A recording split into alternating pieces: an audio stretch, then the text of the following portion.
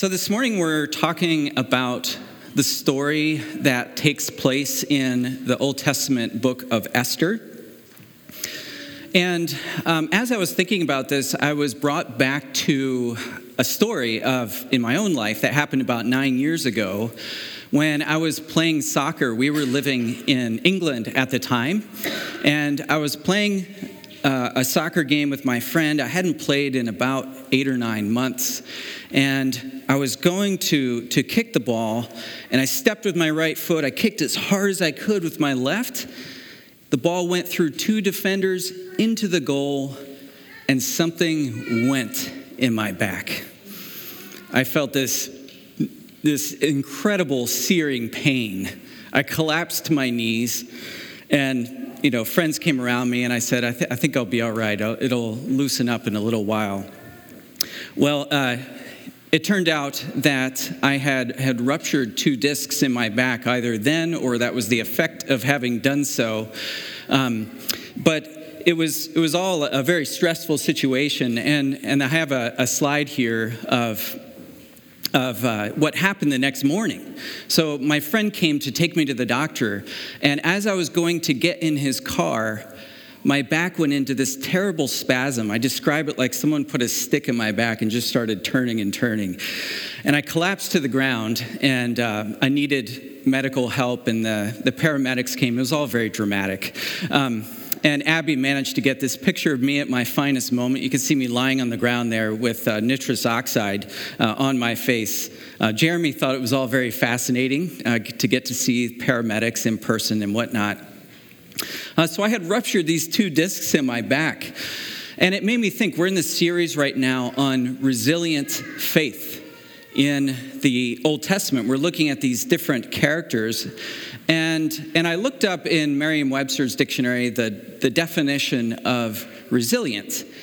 And resilient means capable of withstanding shock without permanent deformation or rupture, or tending to recover from or adjust easily to misfortune or change. If you're like me, you're probably prone to rupture and lack that ability to, quote, recover from or adjust easily to misfortune and or change. And I don't think the idea with resilient faith is just that we have a faith that bounces back quickly like a rubber band. Something that where hardship comes and we put on a happy face and say, it's all good. We'll come fighting back from it. But on the other hand, we also don't want a faith that's brittle, that's easily broken. The book of James talks about a kind of faith that's like the wave of the sea, blown and tossed by the wind. That's also not the kind of faith that we want. So not a faith that just bounces back immediately, but also not blown and tossed by the wind. So perhaps resiliency is about how we respond to those ruptures in our life and what we do to prevent them in the first place. You see, for me, when I kicked that ball, that wasn't the thing that hurt my back necessarily. It was more like the straw that finally broke my back, but the problems went back years before that. One of the problems of being an academic is that I sit too much, and I hadn't built up my core strength. And not developing that core strength then can lead to injuries later. I know one guy who said he ruptured a disc in his back because he was turning the steering wheel going around a circle in England, and he sneezed, right? And that blew out a disc in his back. Well, the problems probably went back years before that. So one of the questions is, how do we build the core strength in the first place so that the next crisis doesn't create that major rupture? So to that end, we're looking today at another story from the Old Testament. This one comes from the book of Esther. And Esther's an interesting book because throughout the story, God seems very absent. And I want to suggest today that Esther helps us see 3 things.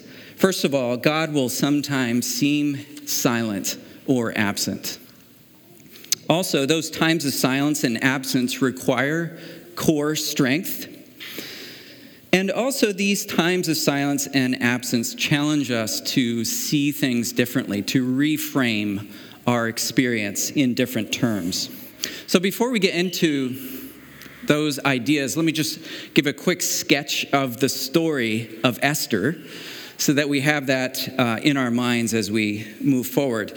So the book of Esther takes place during Israel's exile out of their land. We talked last week about the book of Daniel. So Daniel was one of the Israelites who was forcibly taken by the Babylonians from his homeland in Israel to Babylonia. And so Israel had been taken out of their land by the Babylonians, and then after the Babylonians, another kingdom came to power, and that was the Persians.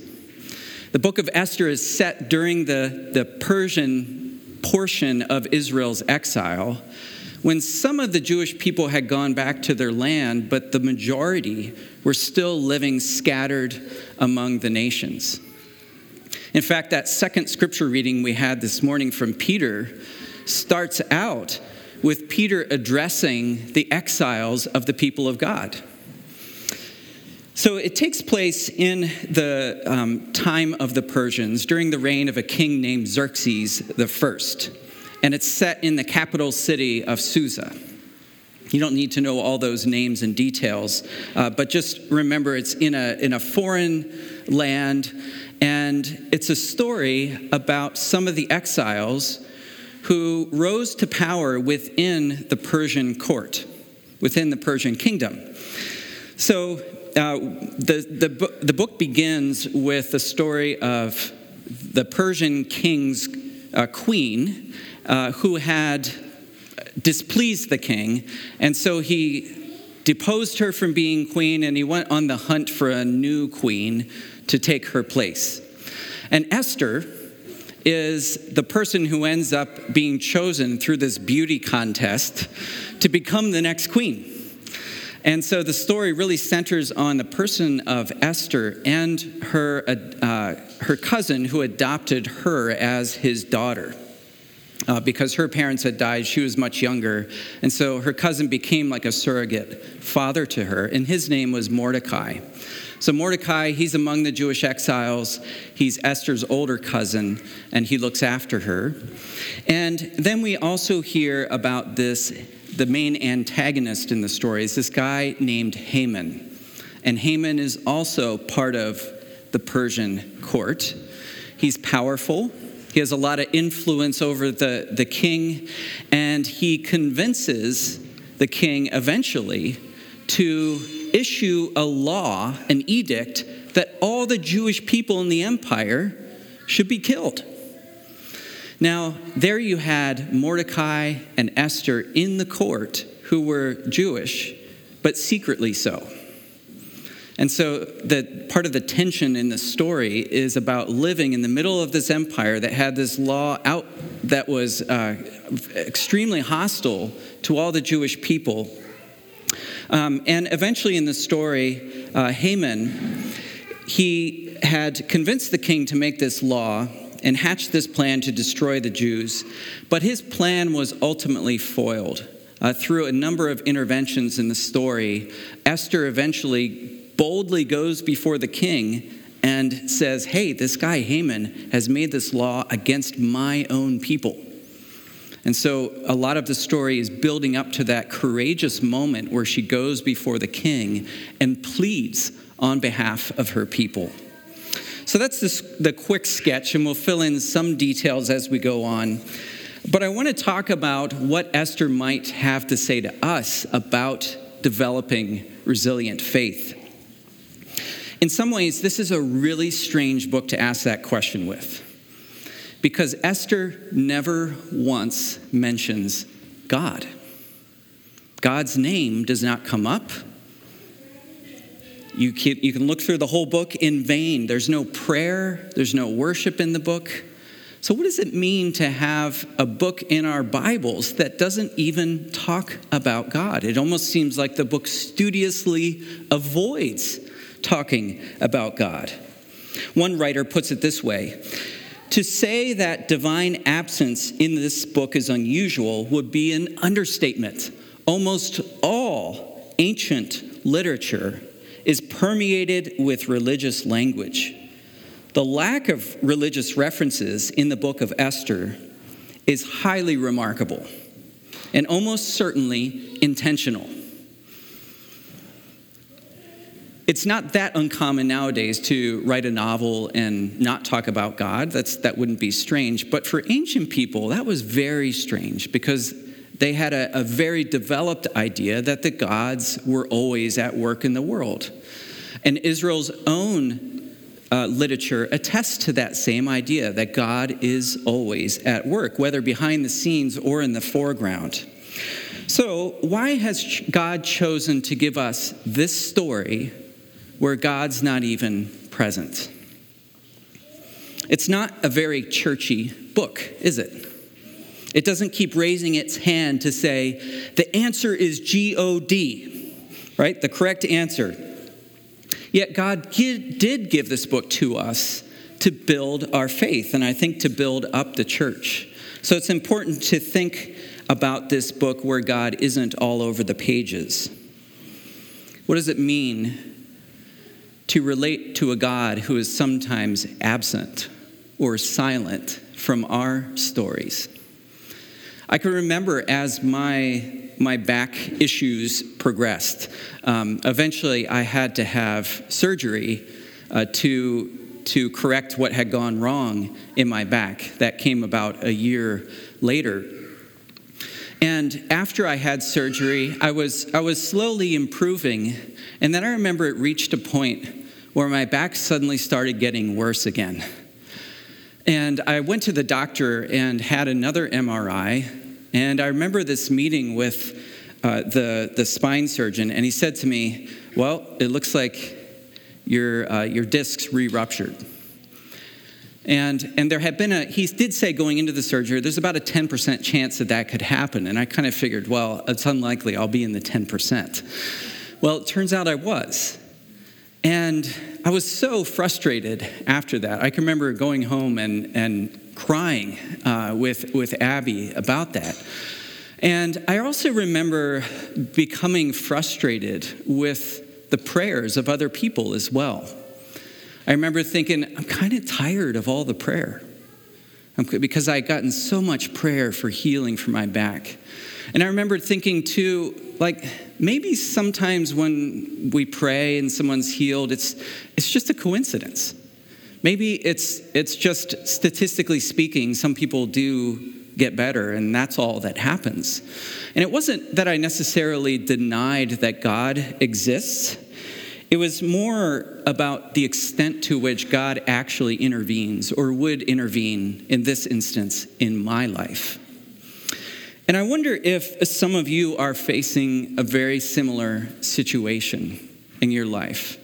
Maybe you have the sort of general, generic belief that God does act in the world, but you wonder, will God act in my specific circumstance? God doesn't seem very present in my life.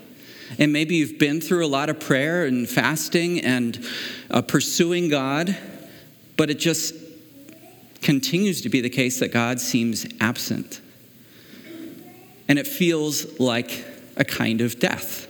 It can feel cold and numb. And this is where I think perhaps a book like Esther is exactly what we need. Because so often our lives are not marked by the booming voice of God coming from heaven. And not even the quiet whisper alongside us throughout our day. So this brings us to the second point about resilient faith, which is those times of silence and absence require core strength.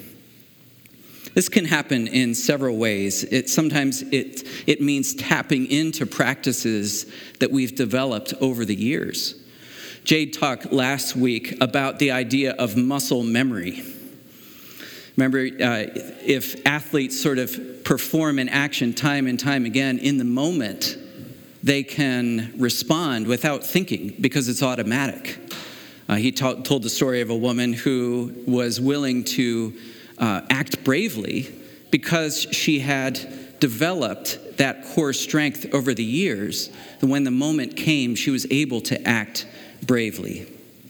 Daniel, the character of Daniel that we talked about last week, had a core discipline of prayer 3 times a day. So when trials came and challenges came, he was able to continue in that through this tremendous threat to his life. In this story of Esther, faced with the threat against her people, we're told about her cousin Mordecai, who hears about this plot to destroy the Jews. And it says in chapter 4, verse 1, that he tore his clothes, put on sackcloth and ashes, and went into the city wailing loudly and bitterly. He even went right up to the king's gate, sat himself down in an act of protest against the policy of the king. Fasting is something that in ancient Israel was tied up with protest. So it wasn't inherently a spiritual practice all the time, and in this case, it was in a secular context, you could say. But it was a way of saying with your body, I'm in distress, or my people are in distress. So if you think about it, one way to express distress is verbally, to cry out, and also you can do it visually. And that's what it means to wear sackcloth and put ashes on your head and to engage in these sorts of dramatic displays, is to say there's a problem here. So that might not sound necessarily super spiritual to protest before the king. As I mentioned, Mordecai doesn't pray in the story to God, and this fasting is not necessarily before God. But on the other hand, I think Mordecai was tapping into a core discipline that he had developed over the years as a God-fearing Jewish man. Because we see throughout the Old Testament that God himself welcomes protest at his throne. He invites it even. There was a story that I love about Abby's sister a number of years ago, where her kids, when they were young, were complaining because they didn't get enough dessert. And this is a issue that's come up a number of times in our house, that we're too stingy with desserts. Our kids only get like 2 sweeties a day, and they should have 3 or 4 or 5. Or they get sweet foods sometimes, but not enough sweet drinks. There's always that issue. So Taya, Abby's sister, her kids were complaining about not getting enough dessert. And so she said to them, instead of just saying, quit complaining or stop or you've had enough, she said, you're not doing this right. You need to hold a protest. And she said to them, you need to make signs and march in protest against what's happening, this injustice. And so the kids went off and they made signs and they marched in protest against this policy of not enough dessert. So they wanted more dessert. And I think that's a bit of an illustration of the way God acts with his people throughout Scripture. Over much more serious matters, to be sure. But God invites us to come before his throne and appeal to him boldly. We see this practice even in the life of Jesus, who from the cross cried out, my God, why have you forsaken me?" in the moment of his distress. You see, Jesus was quoting there from the Psalms in the Old Testament that he had prayed over and over and over again. It was part of his core discipline. He was immersed in Scripture. And in that moment, he draws from this protest psalm and cries it out before God. And why would God invite this? Well, I think part of it is that God wants an authentic two-way relationship with us. You see, Mordecai had learned the Psalms, where God's people pray bold prayers. Prayers like Psalm 13 that we read from this morning. Look on me and answer, Lord my God. Give light to my eyes, or I will sleep the sleep in death. And my enemy will say, I have overcome him, and my foes will rejoice when I fall. Or Psalm 43, you are God, my stronghold. Why have you rejected me? Why must I go about mourning, oppressed by the enemy?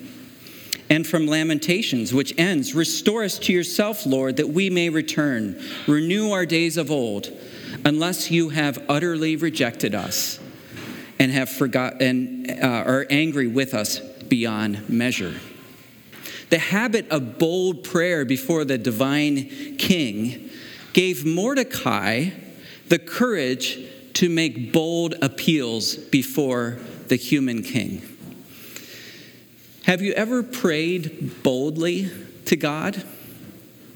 I think it's a good discipline. Scripture commends it. And I often feel like in my life, I tap into about, if the breadth of the kinds of prayers we have in Scripture is this wide, I feel like my prayers often operate in such a narrow bandwidth.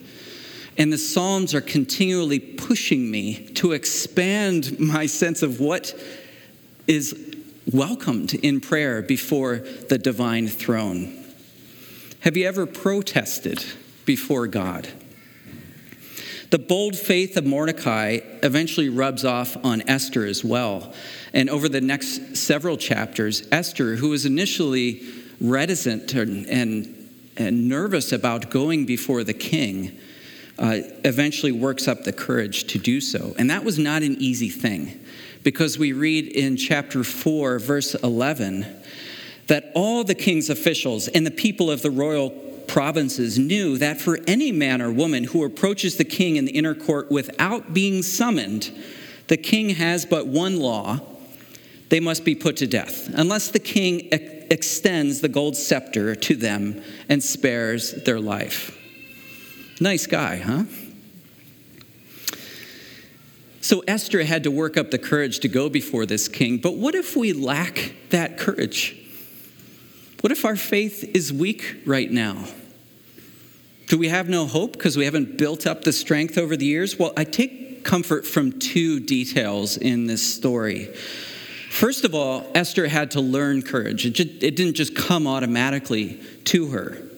In fact, it's not until her second time going before the king that she actually makes her appeal on behalf of the Jewish people who were threatened. And also, we read in chapter 4, verse 16, that she's able to summon courage from all the people in the land. She says, let all the Jews who are in Susa, the capital, fast for me. When this is done, I will go to the king, even though it is against the law. And sometimes when our faith is weak and when our courage is weak, it's okay to draw from others' courage and from the faith of other people, to borrow their faith and borrow their courage.